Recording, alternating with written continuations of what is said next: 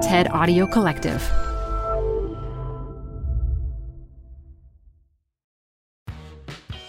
You're growing a business, and you can't afford to slow down. If anything, you could probably use a few more hours in the day. That's why the most successful growing businesses are working together in Slack. Slack is where work happens, with all your people, data, and information in one AI-powered place. Start a call instantly in huddles and ditch cumbersome calendar invites. Or build an automation with Workflow Builder to take routine tasks off your plate, no coding required. Grow your business in Slack. Visit slack.com to get started. This episode is brought to you by Progressive Insurance. Whether you love true crime or comedy, celebrity interviews or news, you call the shots on what's in your podcast queue. And guess what? Now you can call them on your auto insurance too with the Name Your Price tool from Progressive. It works just the way it sounds. You tell Progressive how much you want to pay for car insurance, and they'll show you coverage options that fit your budget. Get your quote today at Progressive.com to join the over 28 million drivers who trust Progressive. Progressive Casualty Insurance Company and Affiliates. Price and coverage match limited by state law.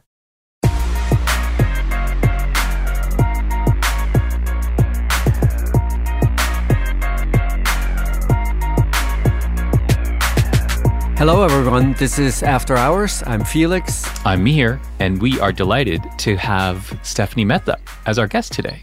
It's great to have you, Stephanie. Stephanie is the CEO and Chief Content Officer of Mansueto Ventures and Acting Editor-in-Chief of Fast Company magazine. Yeah, wonderful. Thanks, Mihir. Thanks, Felix. I think a lot of people probably have not heard of Mansueto Ventures. It's actually the parent company of Fast Company and Inc. magazine, which is a magazine and website that focuses on entrepreneurship. So it's great to be here and excited to join the podcast. Really great to have you. Fantastic. By the way, breaking news. Apparently, Elon Musk has bought 9% of After Hours. What an amazing investment. He has such good taste. I know. Unbelievable. Is he going to add an edit button? Yeah, I just wonder, is he going to change the show? What do you think? I think he's going to ask for a board seat. Well, we'll have to have a board then. Yeah. Yes. We'll create one for him. Excellent. All right, what did you guys bring today? Well, I wanted to talk about this phenomenon that we've been seeing that one of my coworkers at Fast Company dubbed the vibe economy, which is this notion of fairly mature companies going public with no profits and no sign of profits in sight. In fact, many of these companies have only increased their losses since going public. And it's not really clear to me what levers they have at their disposal in order to hit profitability. These are companies that are in some cases 14, 15 years old. So what are they waiting for? That's great. Vibe or great not topic. vibe, I guess is the question. Yeah. I think they need a vibe shift. Yeah. And Felix, what did you bring? Amazon has now contracted with 3 different companies for 83 launches to essentially have enough transportation capacity to launch 3,236 satellites. And I'm curious to know, what do you think about it? Is this the beginning of a real space war? Fantastic. Straight to the final frontier.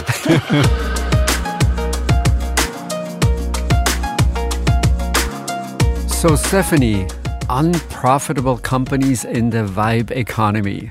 What did you see that's different and important? Well, I think there's a few things that are interesting about this current crop of companies that are pretty mature.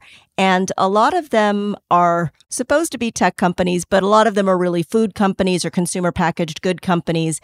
And what's interesting to me is these are all companies I happen to really love for a lot of reasons. They're companies like Chobani and Oatly and Sweetgreen. Mm-hmm. These are all companies that are really purpose-driven companies and are very innovative in their own ways. But it's hard for me to see where a Sweetgreen can pull levers in order to get to profitability. This is a company that already charges $13 for a kale salad. So it's not like they're going to be able to take price up a ton.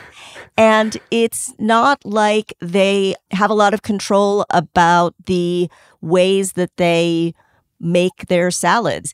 I know they've introduced some robotics and they've done some really interesting things with packaging, but at the end of the day, this is still a pretty labor-intensive business, and their costs are going up. So we saw their losses widen last year from the year before. And I think my question is, will shareholders start to clamor for profits from companies like Sweetgreen and Chobani and Oatly? Yeah, this is such an interesting question, Stephanie. It's often in conversations, sometimes in the classroom and sometimes with investors, when I ask people, imagine any company, let's take Sweetgreen as an example, and imagine for a moment that the company is going to be twice as big as it is today. It's really growing substantially. What changes about the unit economics? And I always find it fascinating how there's almost this built-in assumption that something about the unit economics will be very different. And of course, we know from many experiences last year, so many companies that went public, where you think, yeah, they're growing, and because there's big growth expectations, this seems to be a sign of hope for the company that it will be more profitable. But as you point out, it's often just not clear. What is the lever? Are you spreading fixed costs? Are there network effects? All the kinds of things that we normally associate with much higher profitability sometime in the distant future.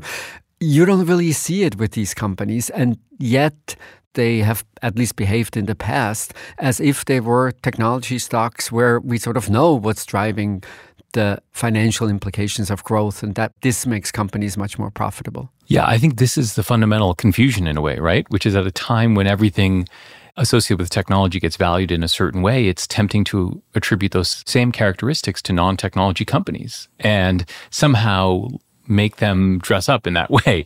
And so it is going to be really challenging for companies like this. And I think you're right, Stephanie, to point out that appetites for continued growth without profits are going to be really limited for companies like this once the wheat is separated from the chaff. I think the interesting thing for me is, how did this happen? Part of it is, of course, is just this remarkable 2-year period that we've been living through in the IPO and the reverse merger or SPAC market, which has just enabled a lot of folks to come public at a time when they wouldn't have been able to come public otherwise. Mm-hmm. We had a conversation in class this weekend about Peloton, and I put up a stock price chart, which showed it going from 25 to 160 down to 25. And the conversation was, I thought, really interesting, because one of the things I was struck by is, in a way, is Peloton worse off for having had this remarkable period in the middle where its stock went through the moon? Mm-hmm. And I think that is similarly true for a lot of these companies who the financial markets have been too generous to. Actually, it ends up distorting their path. And in that way, leads what are otherwise really interesting, good companies like Sweetgreen, whose products I too love, Stephanie. It makes me wonder if this meteoric rise and this financial embrace of them actually hurts them in some way as they continue to grow. The other note of caution I would want to sound is that technology isn't always the answer for some of these companies. So to keep on Sweetgreen, I use the app to order my salads. Mm-hmm. I can time it in such a way that I arrive at the store at just about the time the salad is getting on the shelf, and it still tastes fresh and it's wonderful. But I've also had less than great experiences using delivery and the app. Mm-hmm. Fast Company just ran a story about Starbucks and the challenges that that organization has faced. And the writer's thesis was that the app had actually hurt Starbucks in some ways. That the push to get more people to use the app had in some ways diminished the famous third place that Howard Schultz and his successors had tried to create, this notion of a relationship between the barista and the customer, the coffee lover and the person preparing the drinks. Mm-hmm. It had created an anonymity in the stores, which was hurting that experience for coffee lovers. And it was also creating pressure on the workers. So it's interesting that some of these companies are valued as technology companies. They think that technology may ultimately help them with their margin. But I think there's a cautionary tale there, too, where the technology may start to take away from the caliber of the experience. The reason you go to a Sweetgreen for the freshness of the salad, to see it being made, goes away when we become overly reliant on technology. I'm just struck by how the markets don't really know how to think about these companies. So Sweetgreen, if you just look at their performance this year, early March, they're down 30% from the beginning of the year. And then they post a much bigger increase in revenue than the market expected, but also wider losses. And then the next thing, over the next 2 weeks, now they're up 20% this year. So there's these huge swings in valuation. somehow influenced by, yes, they're growing a little faster, but at least I have a hard time seeing how faster growth will ultimately lead to a much more profitable company. Well, some investors are pushing back. And an example of that is the short seller, Spruce Point Capital. They have been very aggressive in criticizing Oatly, which is another very mature company, 28 years old, growing rapidly, but perhaps at the expense of profits. And Spruce Point has been very, very blunt in their assessment. And they've said that basically the emphasis on growth over profit is, I think the report said, a decoy to provide insiders time to cash out. That's harsh. Well, although we know that insider selling has never been higher than it's been in the last 12 months, more generally, but particularly with IPOs. And so without going into the details of that particular example, I think this is part of what we have to kind of come to terms with, which is there's a lot of redistribution going on in these financial markets with insiders selling at the peak and without early lockups and retail investors, especially with these brands, Stephanie. The other part of this story is these are companies where you can walk by Sweetgreen and you can say, wow, I like their products and they seem to be busy, so I should buy the stock. And that is kind of a little bit of what's happening. And so with retail investors coming in, it's hard not to take that point seriously, which is, wow, there's a lot of redistribution going on here. And the other piece, of course, is these companies have also wrapped themselves in this idea of purpose, which also, I think, has given them latitude to grow without profits, which is good in some sense, which is they are in some ways making the world a better place in all kinds of ways. But that has given them latitude to say, we're doing more than generating profits. We're changing the world. And so that takes more time and that takes more patience, and profits are less important as well. It is remarkable if you look at the companies that tank, where the stock price tanks after IPO, the vast majority of them are VC funded. And about a quarter of them have now much shorter lockup periods than they traditionally used to have. And in fact, you see secondary sales are not uncommon now, even pre-IPO. And so there's this old tension here. Are you really building a company for the longer term, or are you building a company for peak evaluation at the time of the IPO? In part, I feel it's hard to say because the pressures from the labor market are, of course, real. So as long as incentives for workers in startups are so much tied to the valuations of the companies, then to say, yes, we've gone public, but now you have to wait for quite some time again until you can cash in. In the current labor market situation, that's a really hard thing to do.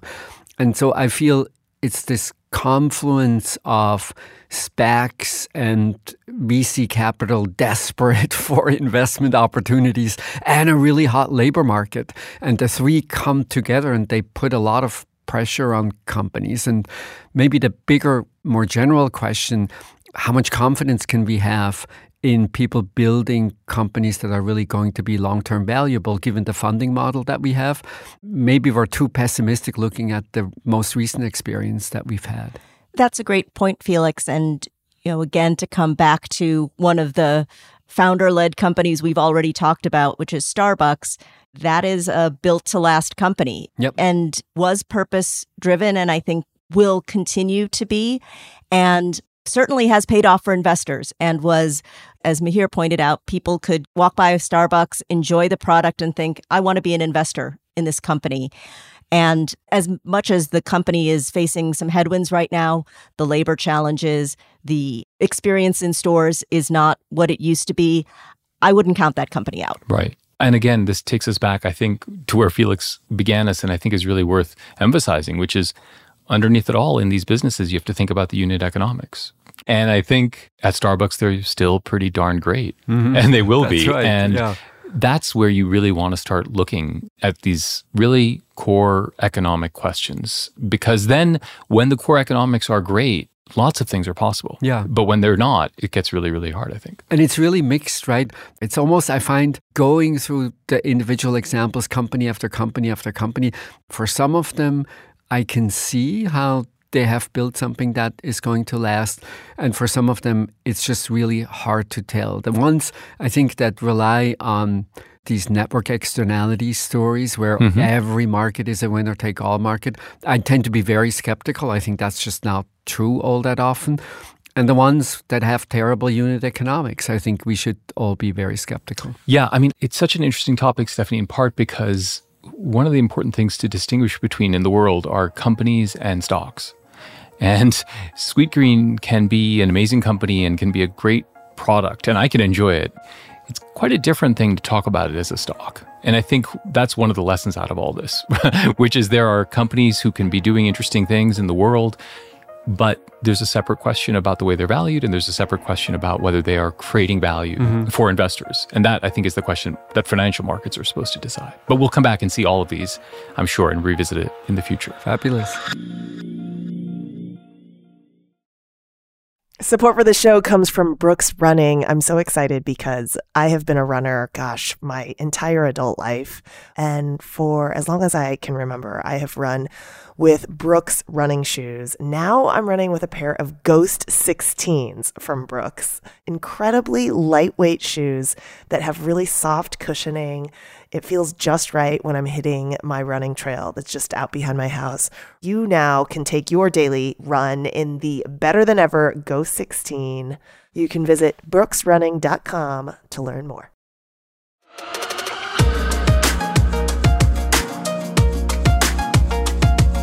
Felix, I think it's time for us to get into space. Yes, I agree. So we had exciting news. Project Kuiper, so this is the Amazon low orbit satellite project. They made headlines by now securing 83 launches. So this is capacity to transport the satellites into orbit. And I would have expected the vast majority of the contracts go to Blue Origin, Jeff Bezos' venture. And actually, they're spread it across 3 companies. So it's both Arianespace, Blue Origin, and then United Launch Alliance. But it now seems all of a sudden much more real. It seems they're really going to do this. They have contracted the launch capacity. Interestingly, the size of the satellite constellation is going to be much smaller than Starlink, which always has to do with what's the distance between Earth and the satellites that they're flying. The further away you fly, the smaller the number of satellites that you need.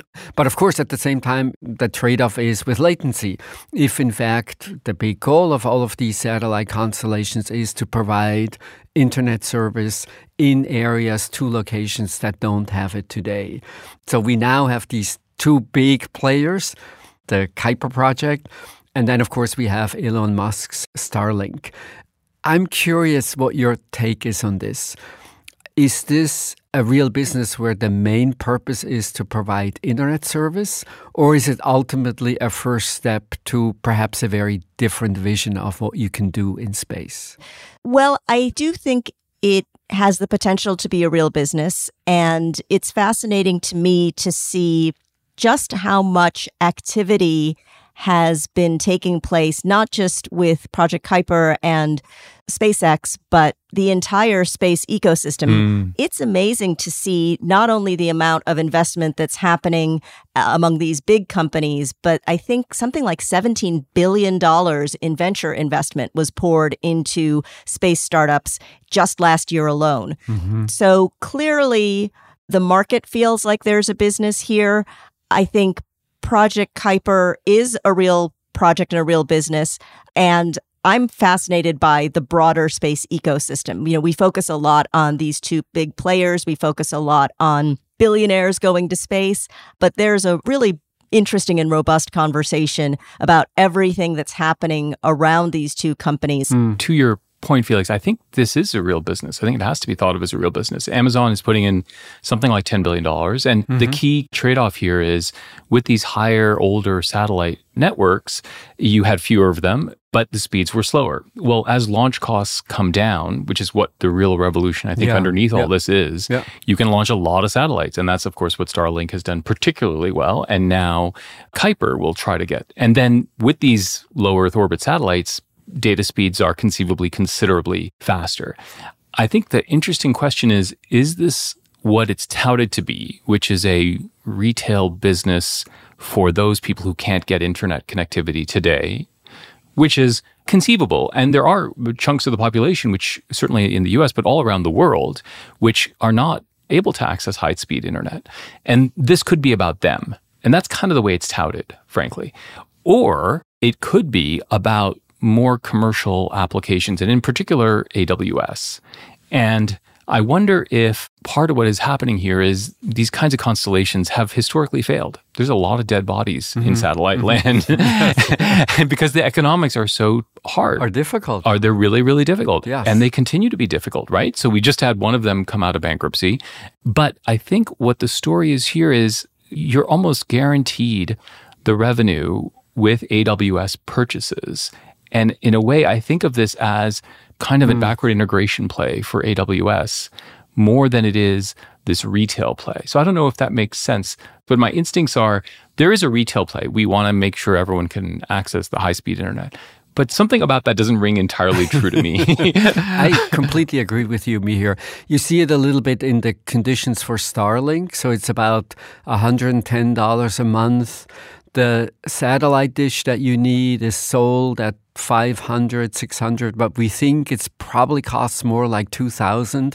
Apparently, Amazon has managed to make the antenna much smaller, right, which I think will give you more favorable economics. But these are not the places where it was worth laying ground cables. Exactly. I think that tells you a lot about how big these opportunities are. And of course, the technology makes a big difference, but it's not as though you get any benefits of density or anything similar. And in the end, it's still true. They contract with Verizon, right? So Verizon will ultimately provide the internet access. And it's still true that you need cell towers and you need all the rest of it to make this really work. To me, what's really fascinating is we often think of Amazon as sort of a consumer-oriented company. It's a little bit the way they describe themselves. Oh, we're always in the customer's corner. But in the end, I think it's actually more interesting to think about them as a logistics company. They create infrastructure. Amazon Marketplace is essentially infrastructure for all the businesses that now are able to sell online. AWS is ultimately infrastructure for all the businesses that need computing capacity and don't want to build their own data center.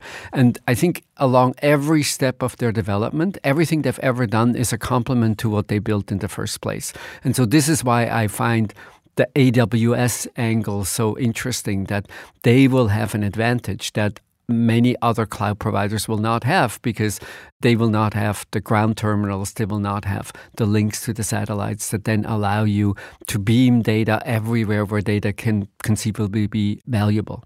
I wonder, and I don't know enough about antitrust law to speculate knowledgeably about this, but this is just another land grab by Amazon. Lina Khan's antenna is already up, and I do wonder if this kind of link up, even if they are distributing the launch partners, if this kind of close connection between AWS and Project Kuiper is going to be something that will certainly raise the antenna of regulators and lawmakers. Right. The other angle on that, which I think in a way cuts in the other direction, Stephanie, is that Kuiper was notable in not using Falcon and SpaceX launches. Yeah. And so it also feels like an effort to create folks who can actually compete against SpaceX and the Falcon. So it almost feels also like that the exclusion of SpaceX in the Project Kuiper orders was a little bit deliberate, as to say we need more competition in who's putting things into space,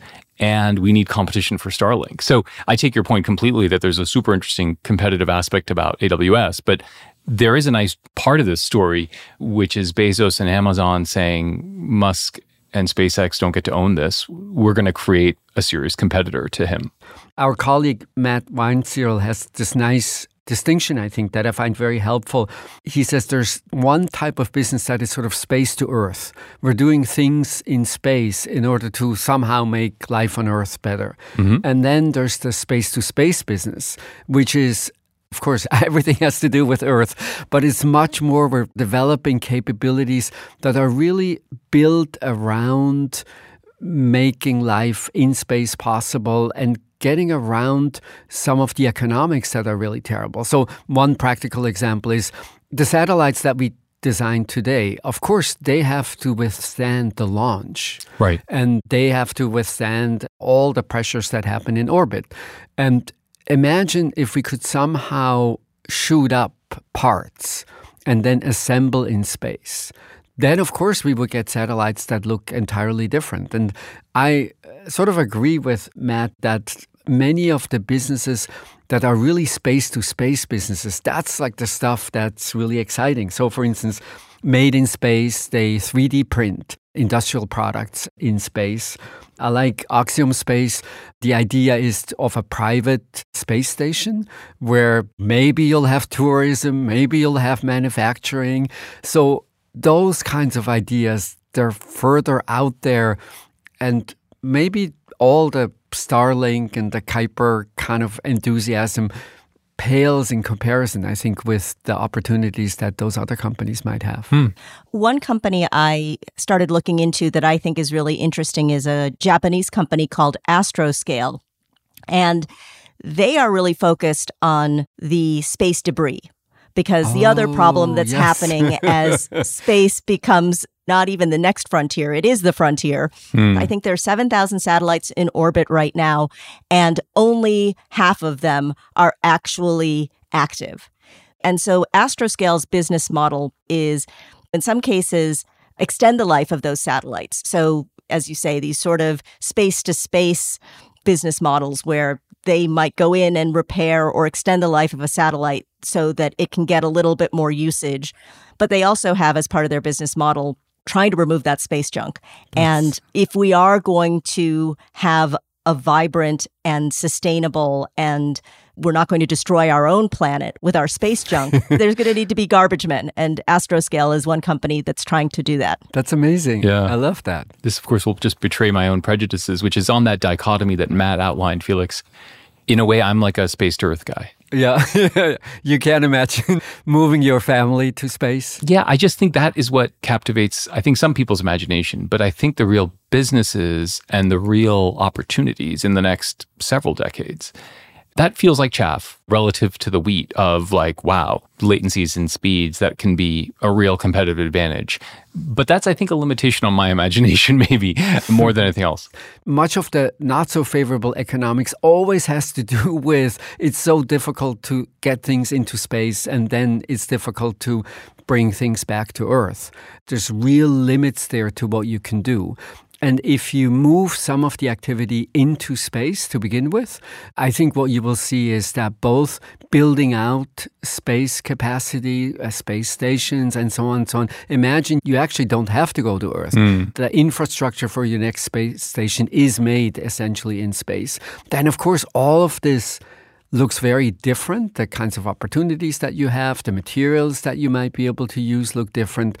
But perhaps most importantly, price points might come down where even my good friend Mihir might say, well, guess what? My family and I, next spring break, will be somewhere, I don't know, maybe for you it's more low orbit, and I'll say low orbit before I say moon, but I think that might be a real possibility. This is where I really feel the limitations of my imagination, because I confess right away, I think to myself, I think I'd rather be in Tuscany.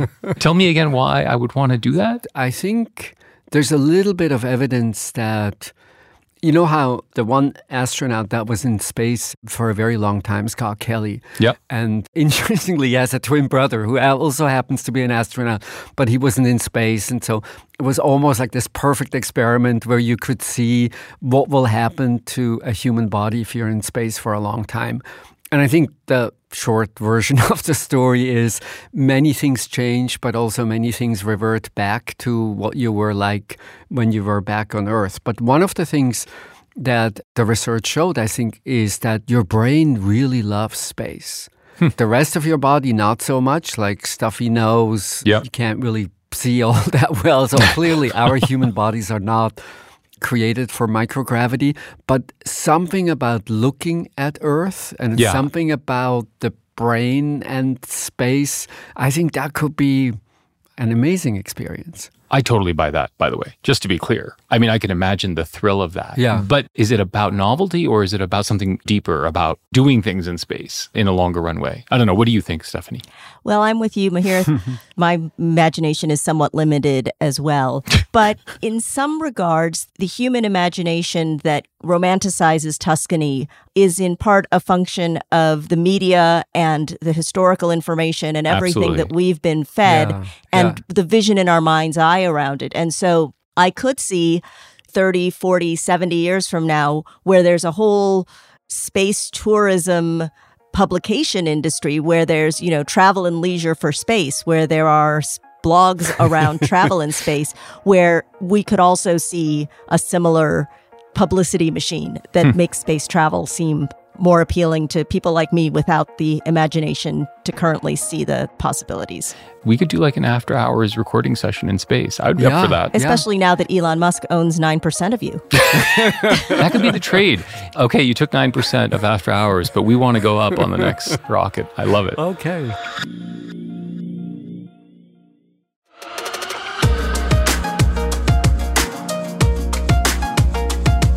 All right, recommendations. Stephanie, what do you have for us?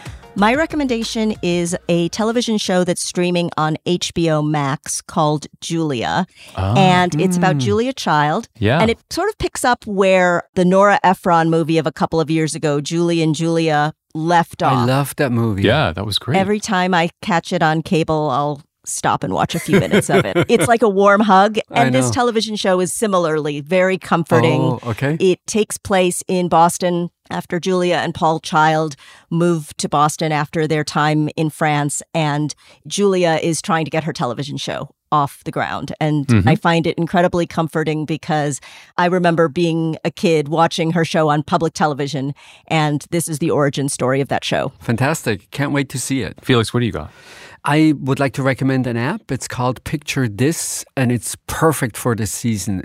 It's an app that specializes on visual recognition of plants. So now spring, flowers come out. To me, at least, it's such a magical season when you see nature awaken. And Picture This is amazing because the accuracy is just truly astounding. But then what's even better is each of the plants that are recognized, you learn a ton. You learn a little bit about the history. If it's a plant you want to take care of, if you happen to have a garden, you learn about how to take care of it. And it shows how other sort of more general purpose visual recognition apps just in the end don't really have the depth of information and the care that goes into creating something like Picture This. So if you're a nature person, if you're going on walks now, since it's spring, almost spring here in Massachusetts, I should say. It's not totally clear yet. We always have to wait a little longer than everybody else. Picture This is your perfect companion. That sounds fantastic. What did you bring me here? I wanted to recommend an article in the Washington Post by a reporter whose name is Jessica Contreras. And it is the story of a hyper polyglot. She's written this remarkable story about a carpet cleaner, Vaughn Smith, who knows 25 to 40 languages. Oh my God. And has basically learned them in this remarkably kind of informal way over the last 30 years. But it's a story not just about Vaughn Smith, this carpet cleaner who happens to speak 40 languages, but it's about his education, how he was frustrated, his emotional development, and then now about the brain science of people who can learn so many languages. And as somebody who always struggled, frankly, to learn languages, I just think it's the most amazing capacity. And he gets a great deal of emotional satisfaction from talking to people. And it becomes this really wonderful, life-affirming story just based on what language is. And I think it's just a fantastic story. That sounds so interesting. Isn't there something about switching from one language to another is actually not easy, right? It's somehow the task is a hard task. It's a hard task, but he does it almost effortlessly. He's actually kind of an emotionally uncomfortable person, but then when he starts to switch languages, he becomes like a new person. Do we know why he can do it? And it's generally very difficult for us? We don't. We don't. Yeah. Part of the story is about a set of MRI studies that he goes to Boston to do. And actually this reporter and him kind of go on this journey together. So the story becomes a much larger story as well. So it's really touching. This is probably an article that Hollywood is going to option for a movie, the sort of buddy story between the reporter and the polyglot. But trying to make it into a movie with all the language changes might actually end up being a bigger challenge than I thought. Yeah, no, I think it's coming to Netflix soon, for sure. Yes, like every story these days. Except Julia. That's on HBO. Right. We're out of time. This is it. Thank you for listening. This was After Hours from the TED Audio Collective.